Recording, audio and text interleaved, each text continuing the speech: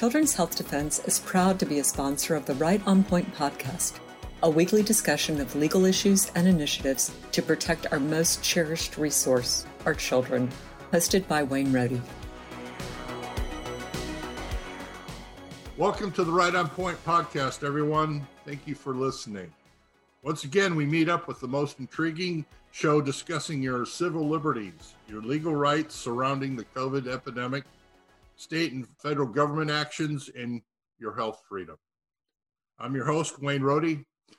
I want to thank our sponsor for this week's podcast, Children's Health Defense and The Defender. Check out our website on the rightonpoint.online for previous discussions, episodes, show notes, and bios of our guests. The Right on Point podcast is delighted to bring you a platform that shares exciting and informative shows delivered by tremendous guests like we have today. This is a surprise, so let's dig in. Very interesting topic to discuss today, and question to my listeners like I do every episode. How many of you know of Neil Miller? And a follow-up question. If you don't know him, why not? Neil is a published author, a true independent medical researcher and journalist. Last week on the Right on Point podcast, there was a new study that was put out in the Journal of Translation Science and health effects in vaccinated versus unvaccinated children with covariates of breastfeeding status and type of birth. And Brian Hooker was our guest, and we talked about it. But Neil Miller is the other author to that. Neil is a publisher, or actually an author, of several books. Vaccine Safety Manual for Concerned Families and Health Practitioners, and it's a second edition. It was published in 2011. Another book came out in 2015, Vaccines, Are They Really Safe and Effective? And then the third book that he published, which I think is a very popular book, and I believe it's been distributed in several different state legislatures, Miller's Review of Critical Vaccine Studies, 400 important scientific papers summarized for parents and researchers. Well, today we're going to talk a little bit about his books. We're going to talk about that paper that he co-wrote with Brian Hooker. But also he's got a new paper that he just put out, and it's kind of, well, it's within about a week or so. And I'm really interested in getting into it. Mr. Miller represents the Institute of Medical and Scientific Inquiry in what many people consider God's country, which is Santa Fe, New Mexico. And he's here to discuss that new paper that he authored. So welcome to the show, Neil. It's been a long time to finally get you on the program. How are you doing? Thanks, Wayne. Thanks for having me. I appreciate it. I'm doing great today. Okay. I don't know where you want to start, but I've got this new paper that you sent to me, and Vaccines and Sudden Infant Death, an analysis of the VAERS database from 1990 to 2019 in a review of the medical literature. Yeah, just published. This was published in a peer-reviewed medical journal called Toxicology Reports. Mm-hmm. And I was working on this for the last several months, and they published it. It went through the peer review process. And once that peer review process was done, they were very quick to get it out, to send me the proofs and then to publish, straight to publication. That study is called Vaccines and Sudden Infant Death, an analysis of the VAERS database, 1990 to 2019, and review of the medical literature. Mm-hmm. Now, there's a lot of important things in this study, but before we get into this study, I just want to do a quick recap of that study that I did with Brian Hooker. Sure. Okay, Dr. Brian Hooker and I co-authored a vaccinated versus unvaccinated study. Our officials that should be doing these studies, whether you think it should be frankly, I don't really want the CDC or the World Health Organization to do a vaccinated versus unvaccinated study, because I don't really trust them to do a study that is trustworthy or credible. But nevertheless, they are the organizations that should be behind this push to look at the health outcomes in vaccinated versus unvaccinated children. Nevertheless, Brian Hooker and I collaborated on two studies that looked at vaccinated versus unvaccinated children. Our first study was published last year, and we looked at 4 health conditions.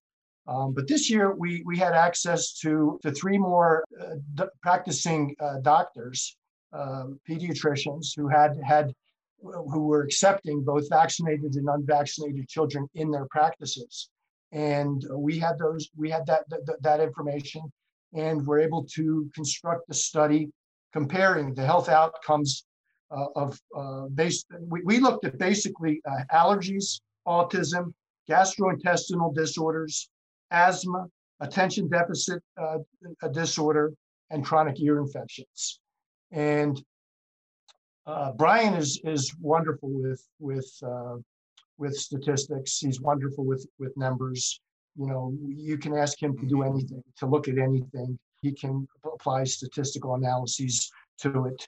So we were able to look at the data in a lot of different ways to be sure that the effects that we were finding were valid and credible. And sure enough, with all 6 of these conditions that I just discussed, unvaccinated children were without a doubt healthier and had significantly fewer of these negative health outcomes. In fact, the ORs, which stands for odds ratios, it's a statistical term, were above 4.0 for all of these conditions, which for the layperson, I just have to tell you, it's highly, highly significant. You know, anything above 1 is normally extremely significant. Basically, we found that vaccinated children were anywhere from 4 to over 10 times more likely to be diagnosed with these negative health outcomes than unvaccinated children. And one of the other important things, in fact, my favorite part of this study, as was published in the Journal of Translational Science, this latest study by Dr. Brian Hooker and I, my favorite part is tables 9 and 10. That's what I've got.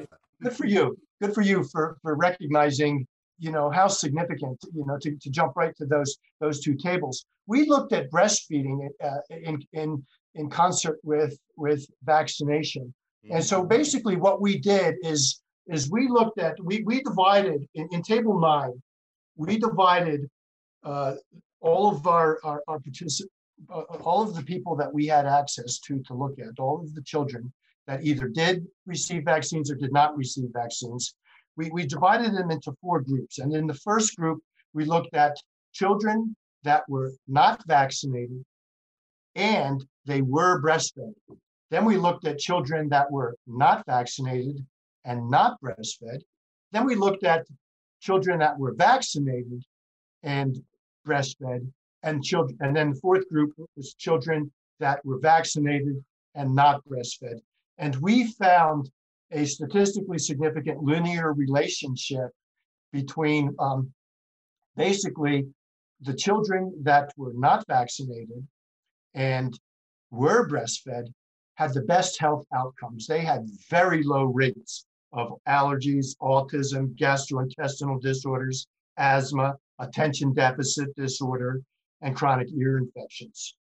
The group that had the worst health outcomes were vaccinated and not breastfed. And they had odds ratios that were, again, they were anywhere from 4 to over 10 times higher than the groups the reference group, which was the unvaccinated and breastfed group. Table 10 is very interesting as well. We also had data not only on whether these children were vaccinated or not vaccinated, but we also had data on whether the children were born with a natural, born vaginally, or whether the mother had a C-section for the child. And we found very similar odds ratios. Again, basically what we found was children that were not vaccinated and had a vaginal birth had the best health outcomes, all the way up to the worst health outcomes were in children that were vaccinated and and were born through cesarean sections.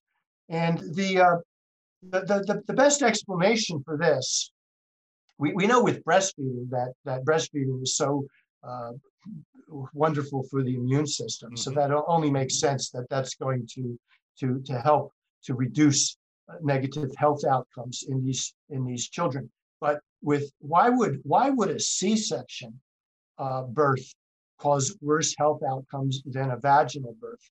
And there's at least two explanations, possibly three, that I can think of.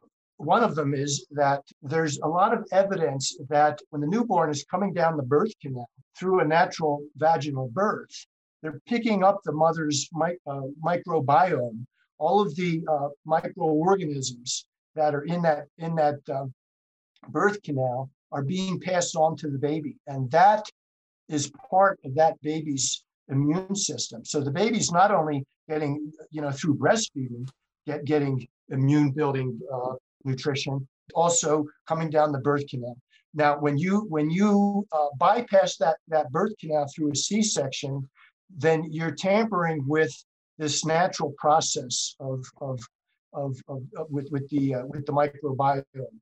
That's one explanation. Another explanation is a lot of mothers have trouble breastfeeding babies when they're born through C-section. So the babies have trouble latching onto the breast and things like that. So it's also possible that these babies are more likely than vaginally born babies to not be having access to proper and prolonged breastfeeding.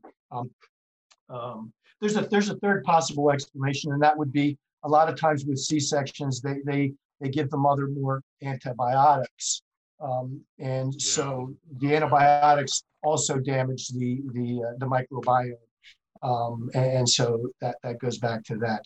It's kind of strange that you talked about breastfeeding and C-section. I did not know that there's more, I guess, babies that refuse breastfeeding if they're born by cesarean. I think what happens is there's a bonding process that takes place through and it's also possible that the mother, she may have been knocked out for the C-section, and she might not be all together there to work with the baby. I'm not sure for all of the details. Now, me personally, my wife and I, our children were born at home 30 some years ago. I've been outspoken about vaccines ever since my wife was pregnant with our first child. We had two children, and that's how I got started into this. I investigated vaccines when my wife was pregnant more than 30 years ago.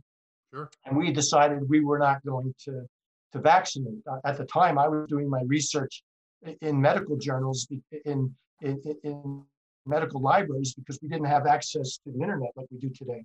Right. We had, and we also had a natural birth. We didn't have that. We didn't work with medical doctors. We were very holistic, very natural minded. I was the one to catch my children when they first entered the world, and I was the first to greet them. And of course, my wife breastfed our children for over 2 years. Okay. And we did not vaccinate our children. They were breastfed. We did a lot of things that were unusual at the time. We did family bedding. We didn't put our kids we didn't put our children into a crib. They slept with us until they were about 3 or 4 years old. We did everything like that. My son was not circumcised, so we didn't do that. Everything was holistic, and our children never visited a medical doctor. Now, if there was an emergency, I think that's where our Western allopathic medicine is at its finest, with emergency medical care. But thankfully we didn't need emergency medical care for anything, whether it was the birth or the children growing up. So they never visited a medical doctor. But let's move on to my other latest study that was also published just about a week ago. It just came out.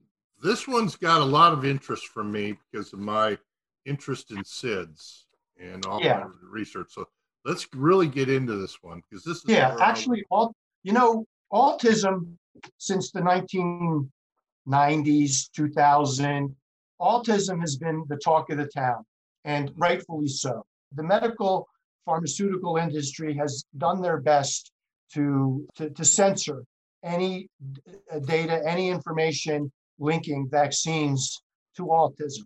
But I have to tell you, I've been doing this since this work since the mid 1980s, and I wrote my first book in the late 1980s, and that book has been translated into multiple languages. And Vaccines, Are They Really Safe and Effective was my first book, based off of my initial research. And people still come up to me today and thank me for writing that book, and thank me for educating them so that they could make informed decisions for their own children. But the reason I'm mentioning this is because back in the 1980s, talk wasn't so much about autism. It was about sudden death, sudden infant death, right. Sudden infant death syndrome. And babies were dying mostly after receiving the whole cell diphtheria, tetanus, and pertussis vaccine, the DPT vaccine. It was a highly reactive vaccine. And in fact, because that vaccine was causing so much brain damage and death, they moved to the acellular pertussis vaccine. They initially didn't want to move to an acellular pertussis vaccine.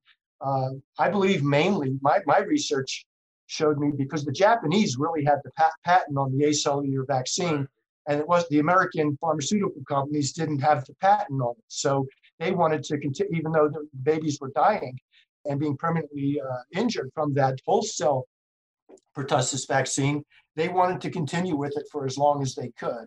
But it wasn't until the 1990s that they were able to switch over from the whole cell pertussis vaccine to the acellular pertussis vaccine.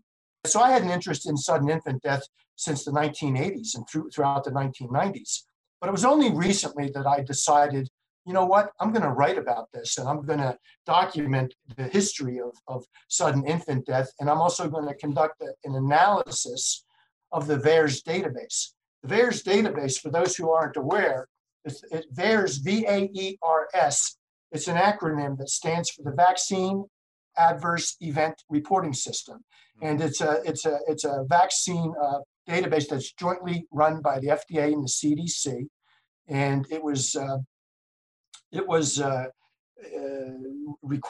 required to be established by the 1986 vaccine laws that were established by Congress.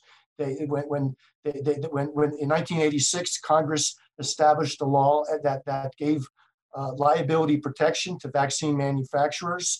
It established the vaccine court, and it also established the vaccine compensation program, and also required that there would be a database established by the FDA and the CDC, so that people babies or children, or when anybody was hurt by a vaccine, it could be documented and recorded in the VAERS database. So that would be a safety database, so that it would give us initial warnings. If you see patterns in that VAERS database, that's an initial safety signal. Anyway, in the past year, I worked on this paper, and just about a week and a half ago, this paper was published. Went through peer review process and was published. It's called Vaccines and Sudden Infant Death: An Analysis of the VAERS Database, 1990 to 2019, and Review of the Medical Literature. Now, there's basically 3 sections to this paper, okay? In the first section, I describe a little bit of the history, and then in the second section, I conduct a study or an analysis of the VAERS database. And in the third section, I review the medical literature, going back to the 1930s all the way up to the present. In summary, prior to the 1960s, okay, something happened in the 1960s that was different, that was unique, and that's not really talked about in so-called anti-vaccine circles, or vaccine circles, or anti-vaccine circles. By the way, mothers and fathers that are labeled as anti-vaccinators are not anti-vaccinators. They're ex-vaccinators. They did what they were told. They listened to the CDC. They listened to the FDA. They listened to their medical doctor in the World Health Organization, and they vaccinated according to the CDC's recommended immunization schedule. Their children became permanently disabled, permanently injured, or died as a result of following the recommended immunization schedule. And they decided they needed to protect their children from further vaccination. And now they are ex-vaccinators, and they are labeled as anti-vaccinators because it's used as a slur, as though those people that have done the research are somehow anti-science, anti-scientific, or are spreading misinformation. But the truth of the matter is that there are several studies. And by the way, in my latest book, Miller's Review of Critical Vaccine Studies, I summarize several studies that show that people that investigate and do their research on vaccines, people that are labeled as anti-vaccinators, are actually more educated, more highly educated than people that just follow the blindly follow the recommendations of the CDC. Let's get back to the study. Something happened in the 1960s. Prior to the 1960s, there was no term. They didn't even have a term for sudden infant death. They had something that was called crib death. It's extremely rare, highly unusual for a baby to die from what they were calling crib death. And you could go anywhere and read the medical literature around the world, and you would find that there were very few references to crib death. In the 1960s, what happened was several new vaccines were introduced and required for entry into school. National immunization campaigns were instituted around the nation, and in fact, in other countries as well. And so starting in the 1960s, for children to go to public school, they had to get smallpox vaccines, DPT vaccines. Then they also introduced measles and then mumps and rubella. They had the polio vaccine that was required. And so by the late 1960s, there were so many deaths that were occurring in infants that they had to create a new medical term called sudden infant death syndrome, and then in 1972 that term sudden infant death was formalized and became a legal term, a legal cause of death. A lot of people aren't aware of the International Classification of Diseases. So there are 130 ways for an infant to officially die. And it's listed, these are codes, medical codes listed in the International Classification of Diseases. Starting in the late 1890s, or the early 1890s, I think in 1893, they first established this system, the International Classification of Diseases. And about every 10, 15, or 20 years, they revise the International Classification of Diseases and bring it up to date. So we're up to the 11th revision, I believe, of the International Classification of Diseases. So when a baby dies and the coroner or a medical certifier has to certify the cause of death, they have to choose from among these 130 categories. The medical industry did something that's very interesting in the 1970s. Up until the 1970s, they had a category in there called prophylactic vaccination. And then they had so a medical certifier could list if a baby was vaccinated and died after receiving that vaccine, and that medical certifier found a link between that vaccine and the death, they could list prophylactic vaccination as the official cause of death, okay? And prophylactic is just a fancy term for preventative. And they also had subcategories for particular vaccines. If you died from a particular vaccine, so they had subcategories they could also code for in the ICD.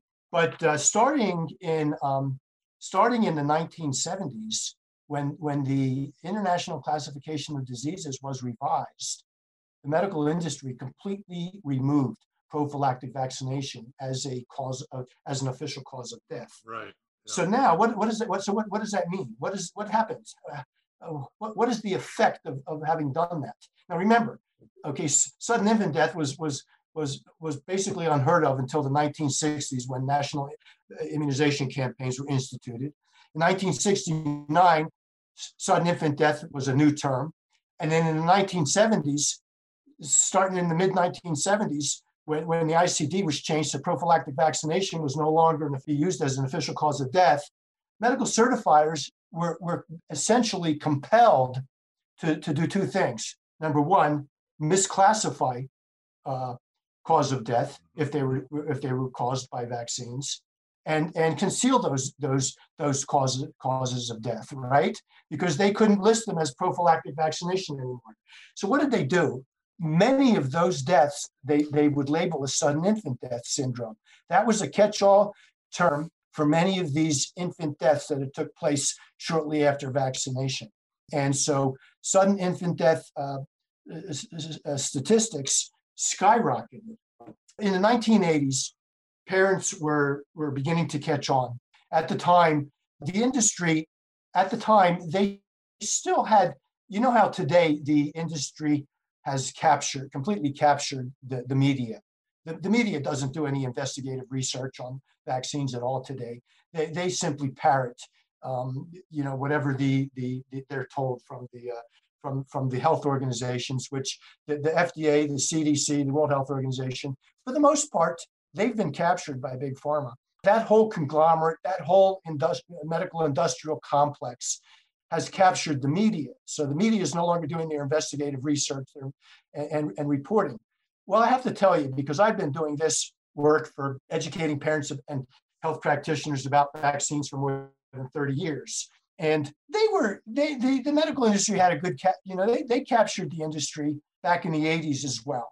It wasn't as much of a tyrannical grasp. It wasn't as oppressive. And some of the investigative TV shows were doing stories on babies that were dying after receiving the DPT vaccine. And people were frightened, and vaccination rates were dropping, and the medical industry, the big pharma, was losing money, and they were upset. And in fact, that's when they were starting to be sued, and people were a lot of lawyers were getting in on suing vaccine manufacturers, and the vaccine manufacturers threatened to go out of business if they didn't gain that liability protection that Congress gave them in 1986. But something else happened shortly after that. Because the vaccination rates were dropping and people were scared of the DPT vaccine, the American Academy of Pediatrics came out and said, we need to assure parents that vaccines are safe and that babies are not dying in their cribs because they just recently received their vaccines.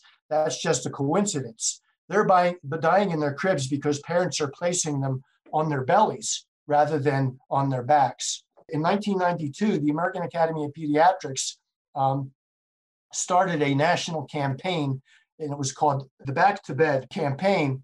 Basically, it was teaching parents to put their babies supine when they lay them to rest or lay them down for the evening rather than prone.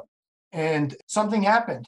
Shortly after that, it seemed like the SIDS rates dropped. It seemed like the cause of these sudden infant deaths were not related to the vaccines, but it was related to the babies being improperly placed on their bellies in the cribs. Well, guess what?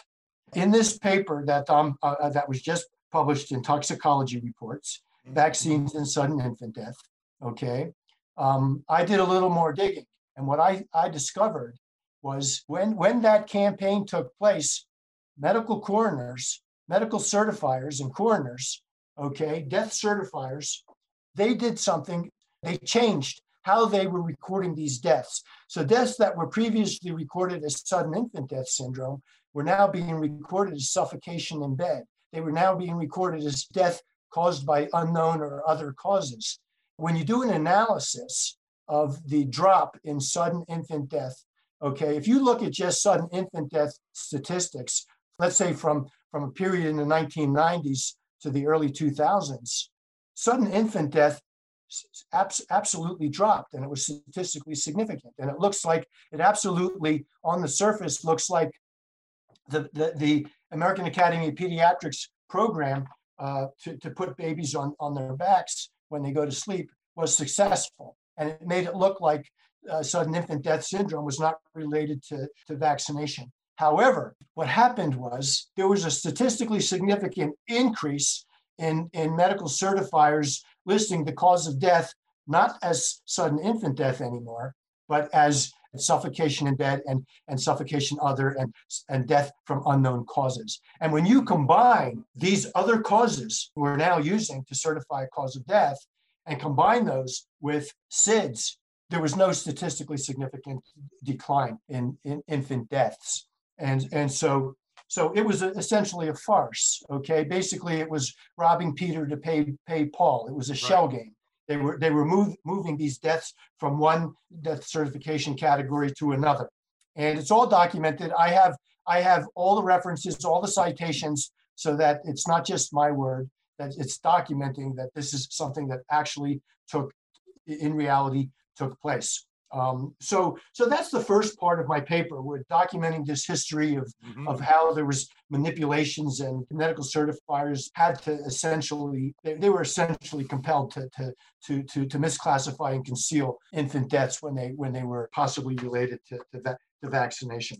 So the coroners were using alternate categories to label it. But then SIDS now, can a coroner say death by vaccination? They always use SIDS. SIDS is, yes, they're still using SIDS. SIDS is a catch-all phrase. Basically, SIDS basically means we don't really know what happened, or it means that the baby died shortly after receiving vaccines, but we're not going to list that because we don't have an official listing. So we're going to call it sudden infant death syndrome instead, or we're going to call it suffocation in bed, or we're going to call it death from unknown causes. There's other categories that are potentially used by medical certifiers as well. And I discussed these later in the paper, these other potential categories where potential deaths from infant vaccines are being certified as deaths from other causes.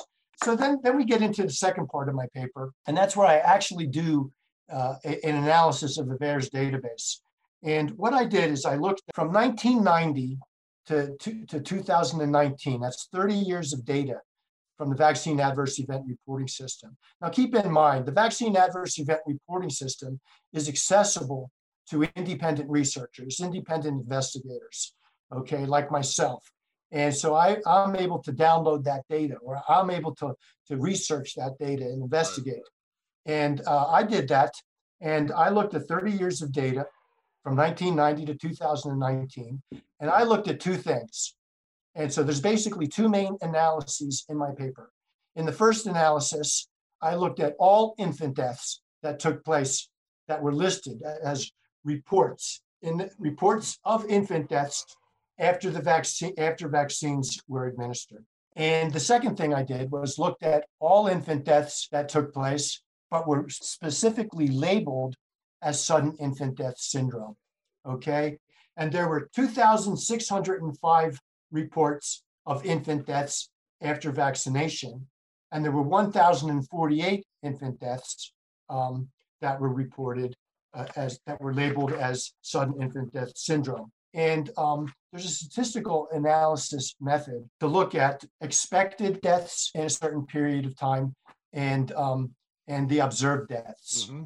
So basically, you're applying this statistical method to determine what are the expected number of deaths on any given day versus how many actually took place. Okay, and that will determine whether there is a statistically significant difference.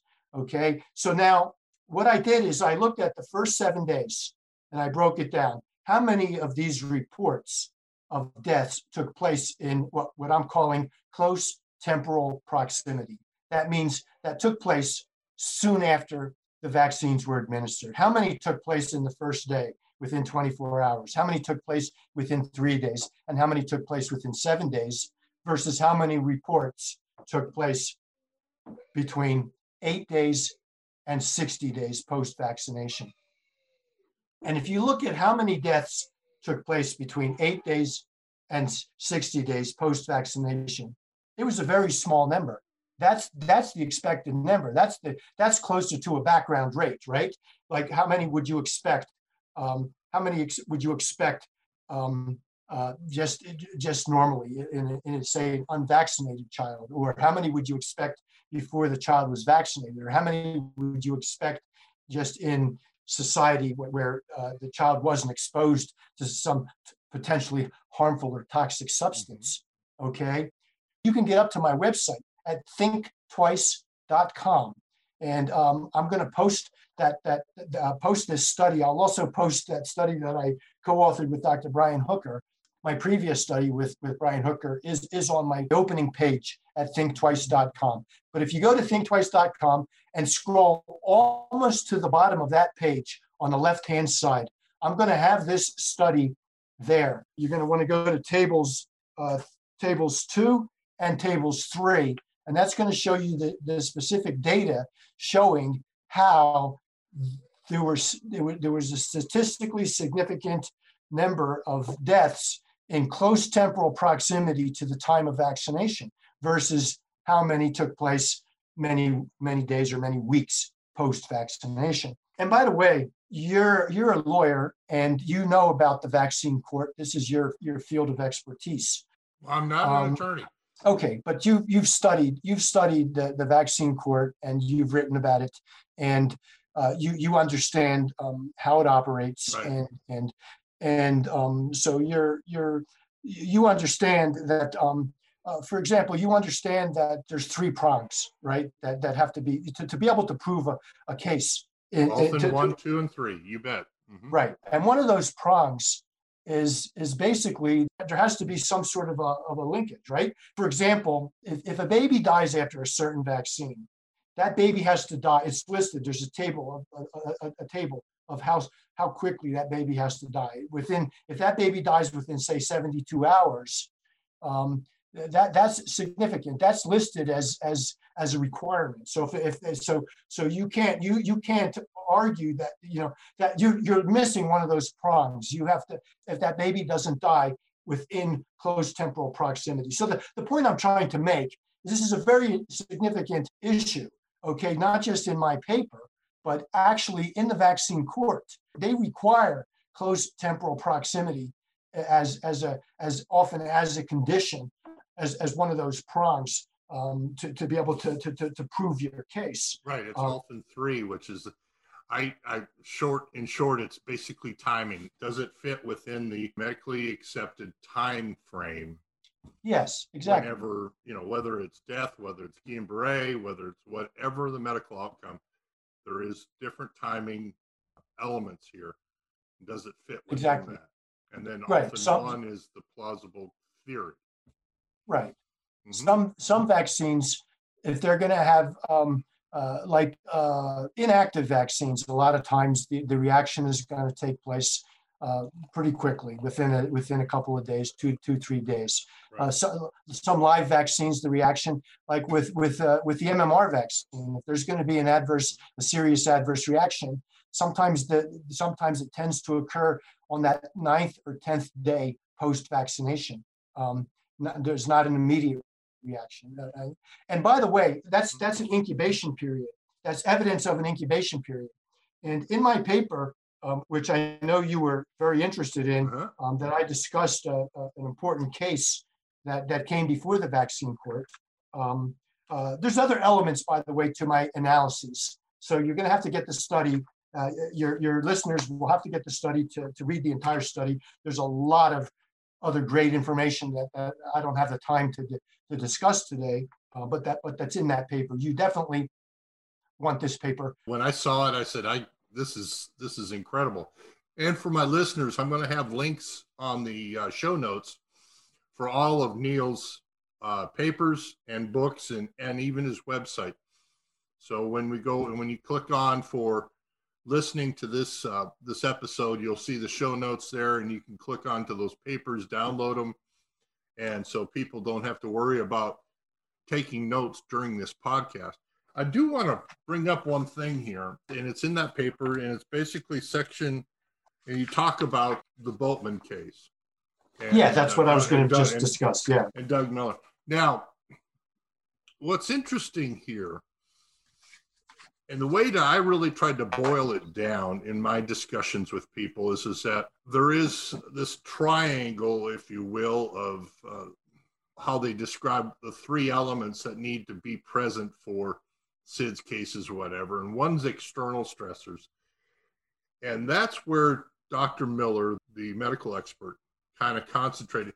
And his argument was, correct me if I'm wrong, but his argument was vaccinations can be an external stressor that can cause premature pediatric death.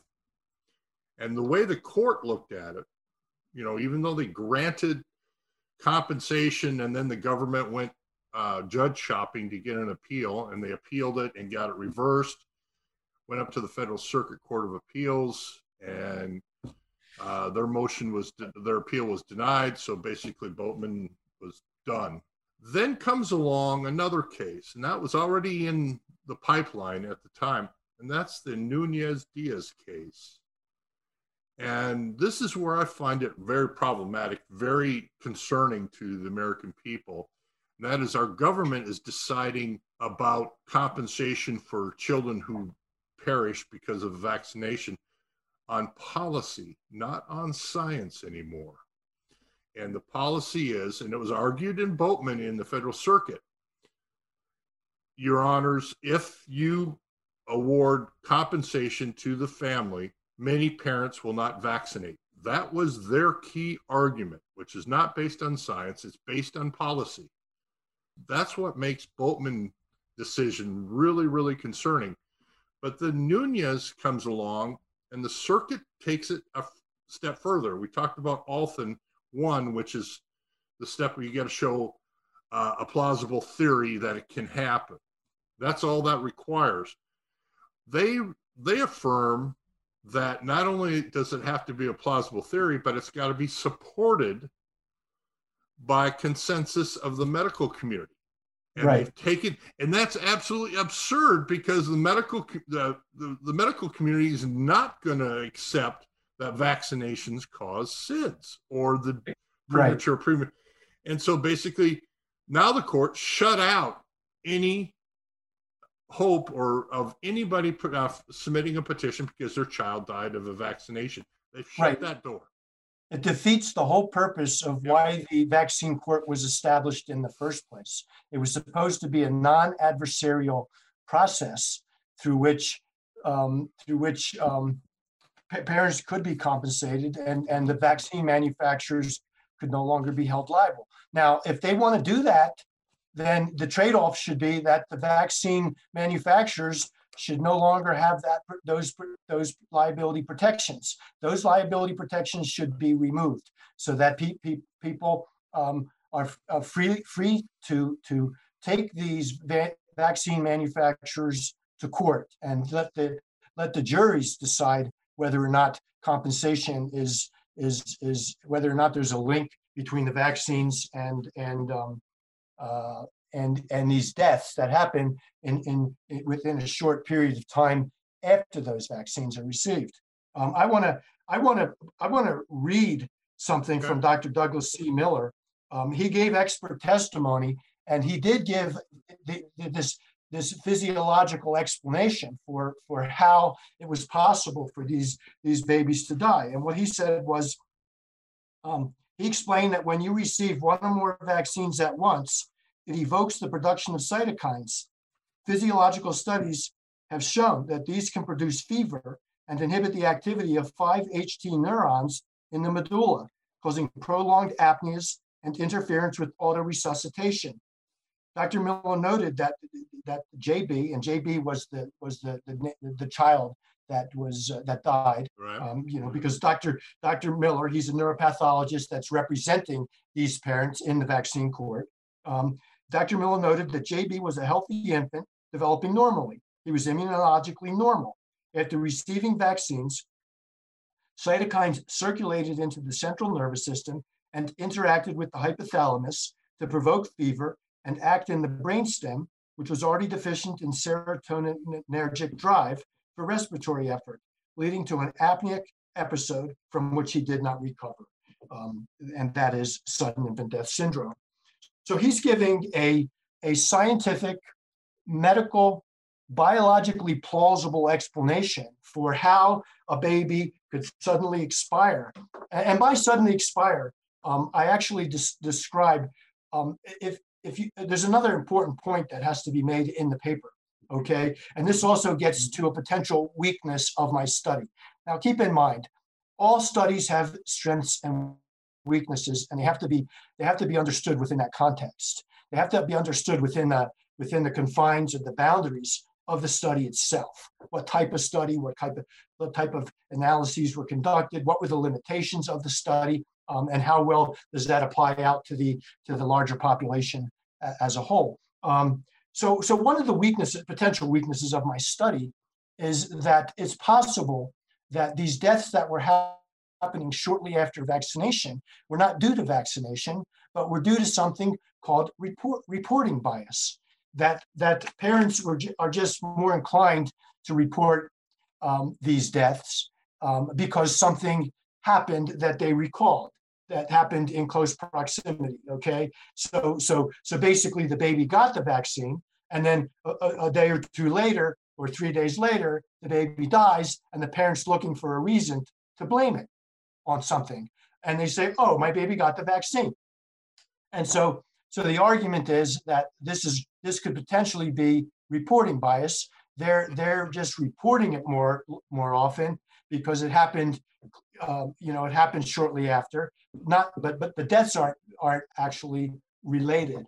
Okay, but there's a way that I can dispel of the strength of this weakness. Okay, if I can put it in those terms, and I do that in the paper because I have another table in here, and this is and if you look back at original data, if you look at tables 2 and 3, or if you go back to figure, basically what it's looking at is what's called an incubation period. What happens with the incubation period? More deaths are not reported on day 1. More deaths are actually reported on day 2. There's a possible explanation for this is that there is an incubation period for the death to take place. The whole process that begins, and there's going to be an inflammatory process that's going to cause difficulty with eventually cause difficulty with auto resuscitation. That process takes time to build up and peak. And that peak period, there's evidence in the scientific literature that process can take anywhere from 24 to 48 hours. And that's like, imagine if you ingested poison, but the poison isn't going to kill you right away, but it's going to take 24 to 48 hours to do what it does to cause you to expire. And that is evidence against reporting bias. When you've got this incubation period, that's evidence of a biological plausibility for Dr. Douglas's theory of what is actually taking place, and that it takes time for that process to occur. Getting back to the point that you brought up is that they're asking for consensus now, not only for a parent to win one of these cases. Not only does their expert witness have to show biological plausibility, not only do they have to show some kind of physiological linkage between the vaccine and some physiological process that leads to the death, but there has to be medical consensus amongst doctors. First of all, Dr. Miller, this neuropathologist that we're discussing, he's obviously a genius. He's made this connection, okay? And in the medical literature, you can go back throughout history where you can look at all these ridiculous things that they've done in the medical practices until some genius came along and said, hey, wait, we're doing something wrong, okay? Hey, let's wash our hands. Let's, before we perform surgery. Yeah. Wash your hands, stops infection. Right? And everybody says, this is ridiculous. What do you mean wash your hands? Why should we have to do that? So you've got this genius that comes along and he's able to show this physiological process. He's able to show this linkage that's necessary so that there's a clear biological plausibility. Now they're raising the bar and they're saying, oh, no. We want all of the doctors to have a consensus on this. That's absurd. That is just another ploy. That is another tactic. That's another censoring mechanism that has been instituted by the medical pharmaceutical industry to shut down any linkage. For them to actually say, if we give out compensation, this is going to act as a disincentive to vaccination. Yeah, that's political. That's not medical. That's a political argument. That's not a medical argument. For them to say that because this vaccine might be shown to cause death and it might reduce vaccinations, well, yeah, it should reduce vaccinations. It should instill in people a desire to research vaccines a little bit deeper before they go and just blindly follow what they're being told by the medical industry, by the pharmaceutical industry, and by these people that are supposed to be experts that we're supposed to shut up and listen to. There's my say. Unbelievable. Okay, we've come to the end of our program, but I'm going to have you back on as a guest because I had a feeling you got another paper in you very soon. Or we're going to have some follow-up on this SIDS paper because I think this is going to gain some traction. I know that there was a real kind of retrospective look at, was it last fall? Mark Blaxell put out a little bit of a study, not really published much, that looked at the drop in what we call SIDS cases, and coincidentally happened during the pandemic because mothers were not getting their children, newborns, vaccinated, and all of a sudden a huge drop. I think that pissed off the medical community quite a bit. So anyway. Yeah, I think there's potential for a lot of data now, looking back at 2020 and to see, because a lot of people did not vaccinate, and to see what happened with all of these rates of various adverse events, Oh yeah, I know. Adverse health conditions. If there's a drop in adverse health conditions related to non-vaccination during 2020, that could be significant. So we're going to look at that. It'll take a couple of years before we can tease out the numbers, but yeah, we'll see it. Listeners, you've been listening to the Right on Point podcast. It's a candid discussion of your civil liberties, issues, and your legal rights with your government. And we discuss what no one else will by digging deep into the National Vaccine Injury Compensation Program, otherwise known as the Vaccine Court, the PrEP Act, the Countermeasures Injury Compensation Program, and legalities of the COVID pandemic. This podcast is made possible by the generous contributions of you, the listeners. Please consider a donation to ensure future discussion and interviews. I really want to thank our guest today, Mr. Neil Miller, for coming on and explaining his papers. It's been tremendous. It's been a fun discussion. And I want to thank the many listeners of this program. To leave you, which I do every week, with the following, and that is keep learning, keep challenging yourself, always, always question authority. Everybody have a good day, and we'll see you next week. Thank you.